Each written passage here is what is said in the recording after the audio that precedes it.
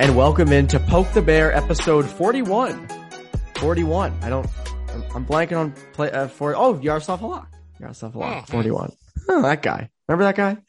I'm Evan Marinovsky, alongside Conor Ryan of Boston Sports Journal. Conor, how we doing?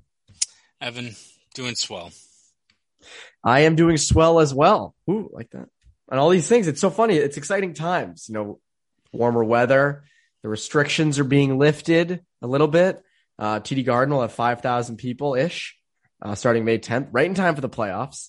I can't wait to hear some more chants from the balcony. You know, I can't wait to hear some more, you know, Mike from Southeast in the back of the balcony, just, you know, chuck it up, you know, hey, Sidney Crosby, you suck. I can't wait to hear that again. And nature's healing.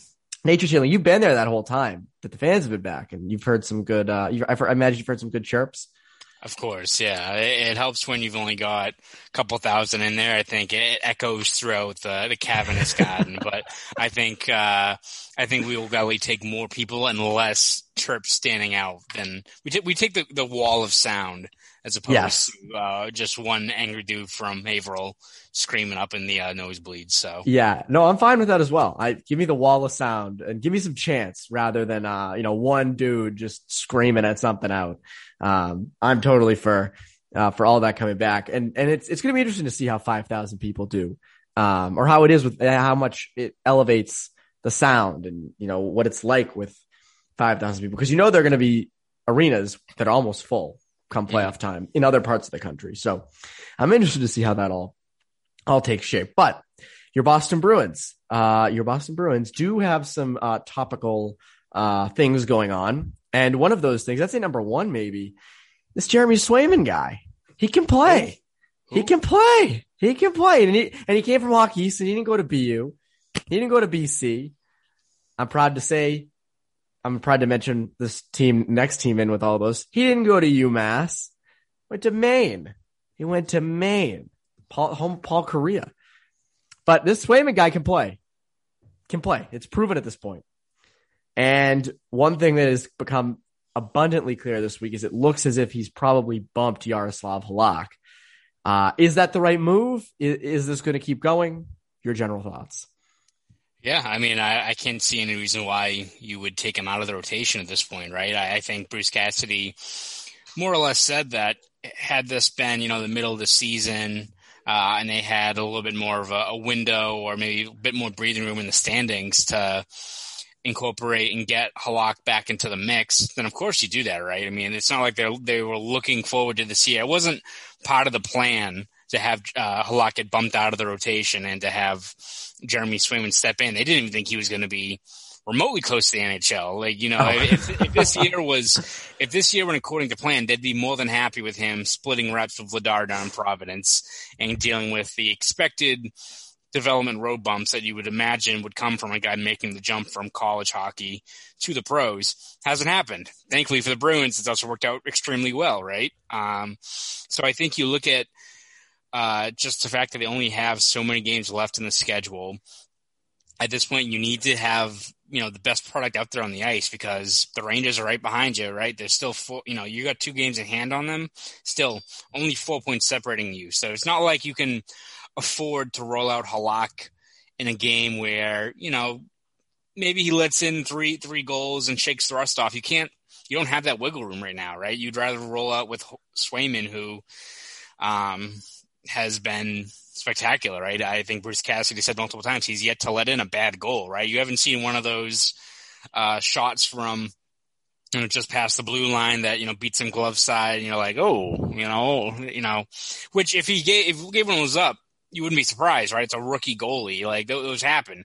He's not done that. He's tracked every puck well. He's given you the best chance to win every single time he's out there. Even his losses, how many of them are you going to really put on him? You're going to put that first loss of Pittsburgh on them when they lose 1-0? No, of course not. So I think when you look at just the window that the Bruins have, how little time they have to get ready for the playoffs and how much they need to rack up these points right now, I think it's the clearest option, because, again, I don't know how much we want to jump into the playoffs, because I think we all are in agreement that it's Tuukka Rask's net, right, in the playoffs. But for right now, you have to pile on these points, and you can't have Rask out there every single day. Swayman gives you the best option, no doubt. Also, I think we know what we're getting with Halak. Like the Bruins know what they're going to get with Halak, and he makes some really spectacular saves. He's good with the high danger save percentage usually, but the issue then comes with the softies. I think back to that Buffalo game. I think it was Buffalo, where he let in some of those just some heinous shots, and it's like that's what you get with him. Like that's his thing, and I think that. I also think putting Swayman back there more and more increases the likelihood that Halak walks at the end of this year. Right. And then you're spending way less money in net, because Rask, if he comes back, which he should, is going to make less than he is now. Then you take out Halak's money and you're paying what? $6 million potentially for your net for a really good tandem. Like, I think that's pretty good. You can put that money elsewhere in the lineup. That's not a bad situation.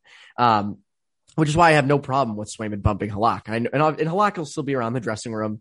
And he'll still mentor Swayman in those ways. But I mean, Swayman's played out of his mind, man. You tweeted the stat, the high danger save percentage thing. I mean, it's ridiculous. Yeah. Like that's absurd. I mean, most goalies would be happy with like an 830 high danger save percentage, right? Like again, they're called high danger save percentage because most times they end up in the back of the net. Like I think out of that list, there's obviously a few other guys who are played 10 plus games, so they're kind of high up on the list, but it's not a huge sample size. But I think the number one like starting goalie on the list, I think is Vasilevsky, and I think he's like 860. So like again, that's far and beyond what is expected from a goalie in that situation. To have Swayman be 915, that's nuts. That's crazy. Yeah.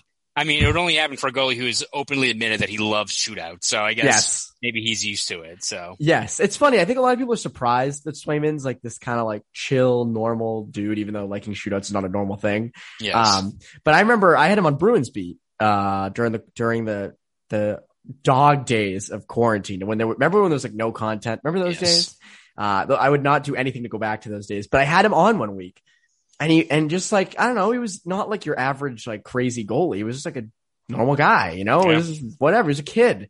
And I remember at Maine, he used to, go over to the glass and, interact with fans. He does it here in Boston. And so I think like, it's kind of him. He's just having a good time, man. And he's chill and he's the chill goalie. He's the hippie goalie. He's chill, man. Like, but I don't think he's hippie at all. I think he's an outdoorsman at the most. That's why he chose Maine, actually, was the outdoors aspect of it, which I just think is amazing. That is awesome. Can't believe he didn't choose BU for that. The outdoors at the nature around BU. Charles River Esplanade. I mean, what more do you need? You can hike around there all day. Go swimming in the Charles. What do you think? What are you doing, man? I mean, is it more dangerous than, running into bears, hiking up in Alaska? I don't know. I think it might be more risk jumping in the Charles. So. Oh yeah. It's funny. There's, I shouldn't be saying this publicly probably, but, we have a campus pond at UMass, and obviously it's a last couple weeks here, and everyone's like, "Oh, let's jump in the campus pond." That campus pond, if you jumped in that before COVID, you would be immune to COVID. You would be immune to everything if you jumped in. Should have been ahead of the curve then, Evan. I should have jumped in at the beginning of last March, and then I would not have had to get vaccinated. COVID would not have been a thing for me. But yeah, that water is not something that's not a safe bet jumping in. But what is a safe bet? You're always on top of these things, Evan. It's crazy. I thought I'd have to do like, well, we don't know if Jeremy Swayman would be a safe bet in the playoffs, but we know it would be. That one was too easy. That was too easy. I like this one. You got to be more creative. Jumping in the campus pond, not a safe bet. What is a safe bet?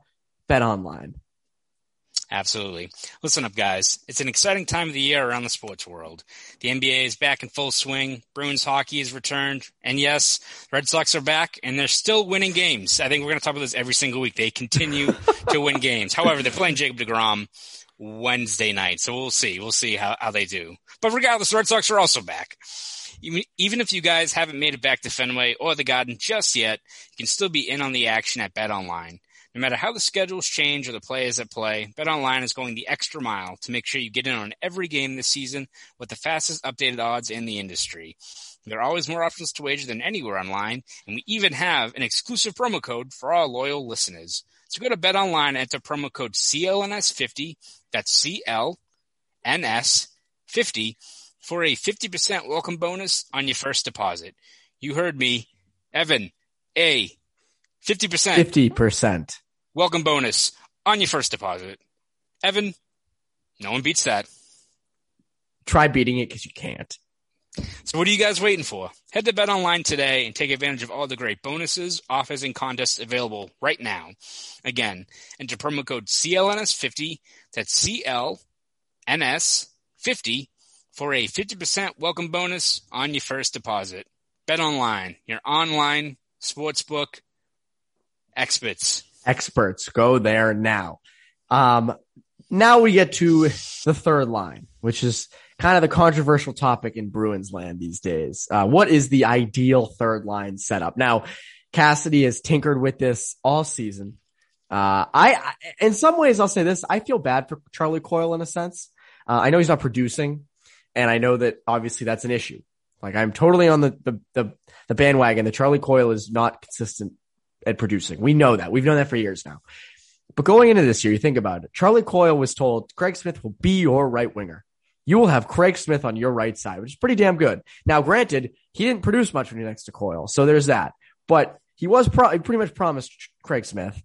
And on the left side, it was probably going to be Nick Ritchie, but whatever. You know, you'll have someone there, you know, whether it's Ritchie, DeBrusk, whoever, like they'll be solid enough. But now you think about it. Coyle's in the scoring drought. Cassidy takes the two wingers who are next to David Krejci, Nick Ritchie, and Jake DeBrusk, who Krejci had a tough time jump starting, and puts him with Coyle and says, have fun with these guys.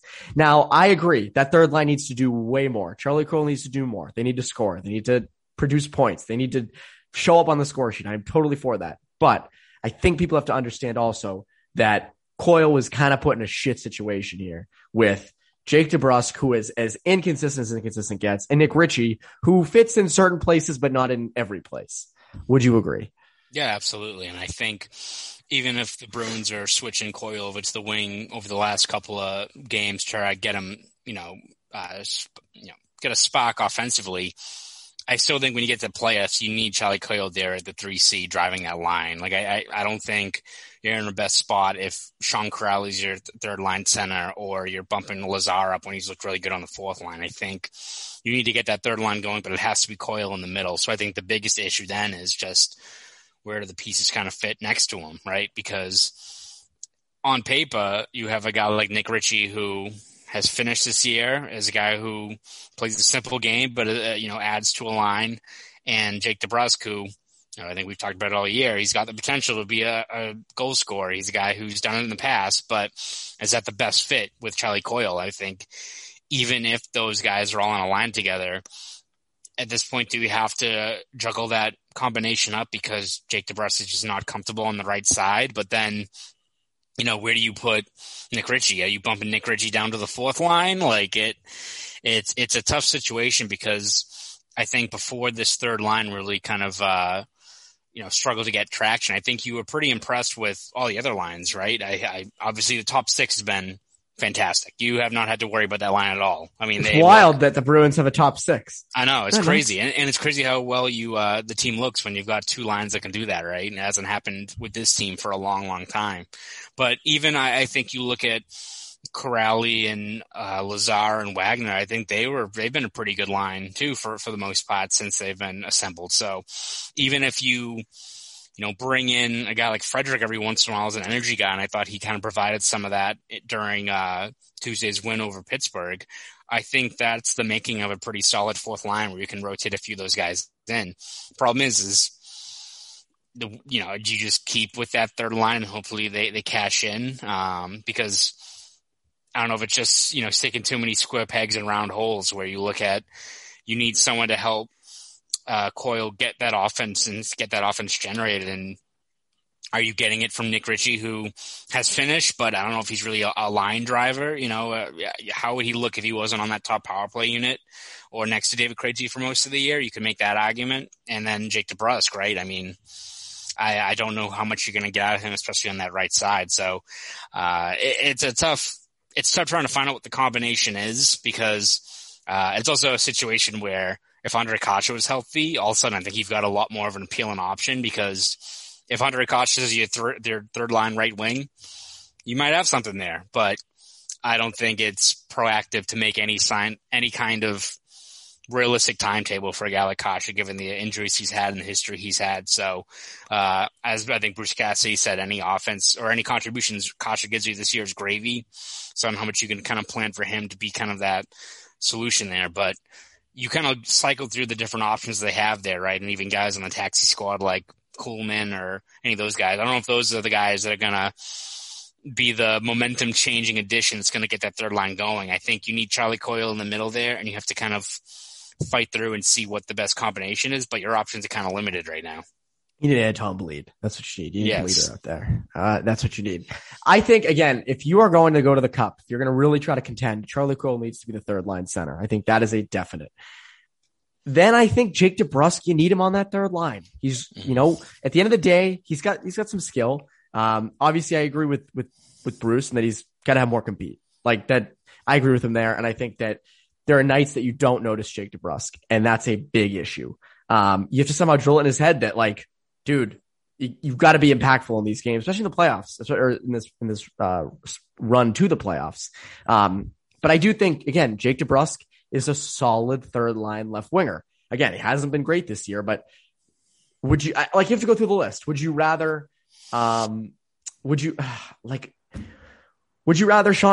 there? Probably not. You want him on that fourth line. Would you rather Trent Frederick there? No. Would you rather, you can go down the list. I don't know if anyone would rather have than Jake DeBrusk on that third line left wing spot. Cause then you also have Nick Ritchie, you have Jake playing DeBrusk playing his offside and Ritchie playing the left side. But still, there's no one you really are like dying to replace DeBrusk with. I also think it's good for development. Let him play out of this, maybe, even though it's been a full season thing. But I just feel that the potential is just higher with him, right. Than it is with anybody else. I think you have to kind of roll with that. So you have DeBrusk, you have Coyle, and then probably Nick Ritchie. I think, again, especially if you play the Caps, which we'll get into in a little bit, like, you do need a big body like him. He can finish plays. He's good, solid in the cycle game. Is he a shutdown guy? No. Is he a line driver? No. Is he great? Do I want him entering zones with the puck? No. But there's enough there that warrants a third line spot. And if you want to switch Corrali and Ritchie, if you want to switch Lazar and Ritchie, like, go for it. Cause Cassie likes to do that mid game. But to me, I think that's going to be your third line. That's kind of got to be it. That's your highest potential with them. Cause again, Kuhlman's nice, but the production's not there. Anton Bleed, Trent Frederick, these guys are cool. And Frederick, I think, will see some time in the playoffs. I think Frederick, especially if you play the Capitals, could see time on the fourth line. So the third line, I think, is up in the air. But it's funny because usually this is the debate we're having with the second line. We're usually like, listen, the second line ain't it. I also think an interesting thing about having an actual top six, and I noticed this against the Penguins. Let's say, so like Crosby and Bergeron go against each other the most. They play, those two top lines always clash, right? So those two go against each other. The beauty is if you played the Penguins right now in the playoffs, like let's say the series starts tomorrow, you can match up the Bergeron line with the Crosby line and not worry about having no scoring. Like Krejci's line can then go out against the second line, and that's a mismatch because that Krejci line is basically a first line. You don't have, if you want the fourth line to go out against Crosby, go for it, but it's not imperative. It's not all bit, you winning a series is not based on Corrali, Wagner, and interwinger, probably Lazar at center, shutting down the other team's top line. So I think that's a positive that you have those two top lines doing those things. Now, I just mentioned an ideal first round matchup. I think, to me, there's no better first round matchup out of the three that you could get than Pittsburgh. What would yours be? I think right now it's funny. I mean, I think realistically, if the Bruins are playing at their level, I think they could beat any of the other three teams that are currently in the playoff picture. I just think they're winning the Cup this year. You don't understand. They're winning everything. We'll see what happens when they get out and play, the Central, the West, whatever Cup, whatever team gets out of the North, which have fun whoever they play out of their division. But, I mean, I would probably say right now, based on the way they're playing, maybe the Islanders. The Islanders are not playing very well right now. They're not scoring. I've only been glancing at a few of the stuff been written out in New York, but there's a lot of columns recently of what does Kyle Palmieri got to do to get going? Because right now he's not doing much. So those are not good when you see those. I think Bruins fans are used to having columns like that, usually a week or two after deadlines, where they're like, who is this guy? It's funny how the world kind of flipped on its head with like the Bruins deadline acquisitions immediately made impacts. Like Taylor Hall is on a heater. Mike Riley's been outstanding. Curtis Lazar. No one around here has even like remotely had to say like, when's Taylor Hall going to get going? Like, it's insane. Honestly, I would have expected that in most years. And it's funny too, because, at the very least, Hall is doing the basic of like filling the stat sheet with just the tangible stats. Cause like, even if let's say he had 1 goal in his 10 games, like you look at the eye test of how well he's playing, which offense he's generating, transition game, the back checking, all that stuff is great. But you would immediately get the, you're looking at fancy stats, right? It's like, oh no, he also has 4 goals and 7 points. So, look, his expected goals aren't real goals. Yeah, exactly. Yeah, well, he's scoring those too. I don't know that goal he scored on Tuesday might have been the best goal of the season for the Bruins. And that was nuts. I kind of wrote about it that it's one thing that I think you have to be encouraged by how Hall is fit with this team, where, just how he's no longer the guy anymore. And the fact that his chemistry, I think, with Krejci and Smith has, meshed very well. But you also, I think, have to look at the fact that, hey, the Bruins have missed this kind of like instant game changing offense that you didn't have outside of that top line, right? Like you didn't have this guy who can just, push the puck down one of the other, make a move, and all of a sudden the puck's in the back of the net. Like you've missed that, especially outside of that top line. So it's worked fantastic for them. But going back to just the matchups, like I think the way the Islanders are playing right now, it's still going to be a tough out. Any of the teams they play is going to be a tough out, but I just think the overall high end level of the Bruins is too much for the Islanders, especially the way they're playing right now. It's just it'd be tough for them to catch up, but the Penguins are right up there. The Penguins like scare me a little bit because it's one thing you have to worry about Crosby, but they just seem like one of those teams where it's just these like ragtag crew of jabronis that like are just having career years. Like, what the fuck is Cody Ceci doing? Like, I'm like, that's so weird. I'm upset when I see him. I'm like, who the hell? Like, when like all these moves they made, like Matheson and Ceci, I was like, what the fuck are they doing in Pittsburgh? Like these bum ass guys they got, and they're all playing great. Like, and it's not like, it's in the years past where it's like, they get Brian Rust, like, who the hell is this guy? And he does well because he's on the top 6, or, Chris Kunitz being a 40 goal scorer because he's with Crosby. It's like these guys are also just like playing unreal out of these spots. So, I mean, I think any matchup is going to be tough, but I think right now you look at the way the Islanders are playing, that one might be a bit more of an appealing matchup because outside of, and I know they play a good defense and they pack it in. But outside of Barzal, they don't really have that game-changing offense. It's a very simplified format or structure they have. But we could also in a week be looking at the playoff standings, and as much as Bruins fans are probably looking over their shoulder at the Rangers, it might be the Islanders. Like the Islanders and Rangers play twice coming up here, and I think the Bruins are only 1 point behind the Islanders. So Bruins take care of business against the Sabres and the Devils, and the Rangers win those 2 games. Bruins could be in 3rd and Rangers could be in 4th, and the Islanders could be out. Like that, this is what we've talked about the whole year, where the Bruins had so many games in hand, and especially such a tough schedule out of the start of it, that all these other teams are kind of more or less playing catch up now, or they're finally getting the tough part of the schedule right ahead of the playoffs. So a whole lot can change, but I think, as worried as Bruins fans were about the Rangers catching up, I think the Islanders have to look behind the shoulder at the Rangers too, because Rangers are playing well and the Islanders are not, to say the least. That's the thing. And I think you're right. The Islanders are 63, the Bruins are 62. They play each other, all that stuff. I agree. I think the Islanders have been struggling, but I just look at the way the Bruins played them this year. I look at the way that team played for the majority of the year, how all in they went. I know they lost Anders Lee, but just, I don't know. Barry Trott's the coach. I worry about that team. They're my prediction to come out of the East. a few weeks ago, so I might stick with it. But I don't know. There's something about that team that just makes me not pick them as the easiest. I think it's the Penguins. Again, the goaltending's kind of up in the air with them. When is Malkin coming back? We don't really, do we know yet? He's I have getting no close. idea. He's getting close. Okay. Yeah. After he's going to come back, he's going to have his revenge for Jared Tenorti. It's coming. Mm-hmm. But no, to me, it's the Penguins. I think that would probably be the easiest. I don't think any three are easy. I don't think it's a favorable matchup. I don't think there's a matchup like, oh, the Bruins need to play this team first. Because again, I think all three of the other teams are very solid. By the way, no one's talking about this. Taylor Hall, I added him on my Hockey Ultimate team. The 88 overall Taylor Hall card has like 5 goals in 2 games.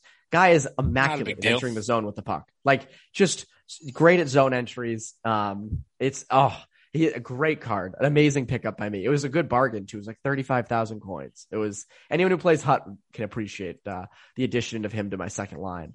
So no one's talking about that. I don't know why no one's talking about that. That's a pretty big deal. 5 goals in 2 games. That's player of the week status right there. But yes. So yeah, as first round matchups go, I think that it's probably, I don't think it's the Capitals. I don't think that's the team you want to play first, mainly because yes, you can beat them, but they're going to beat the shit out of you. They're going to kill you. Like it's a war. Like you can't tell me like Matt Grzelcyk is escaping that series alive. Come on.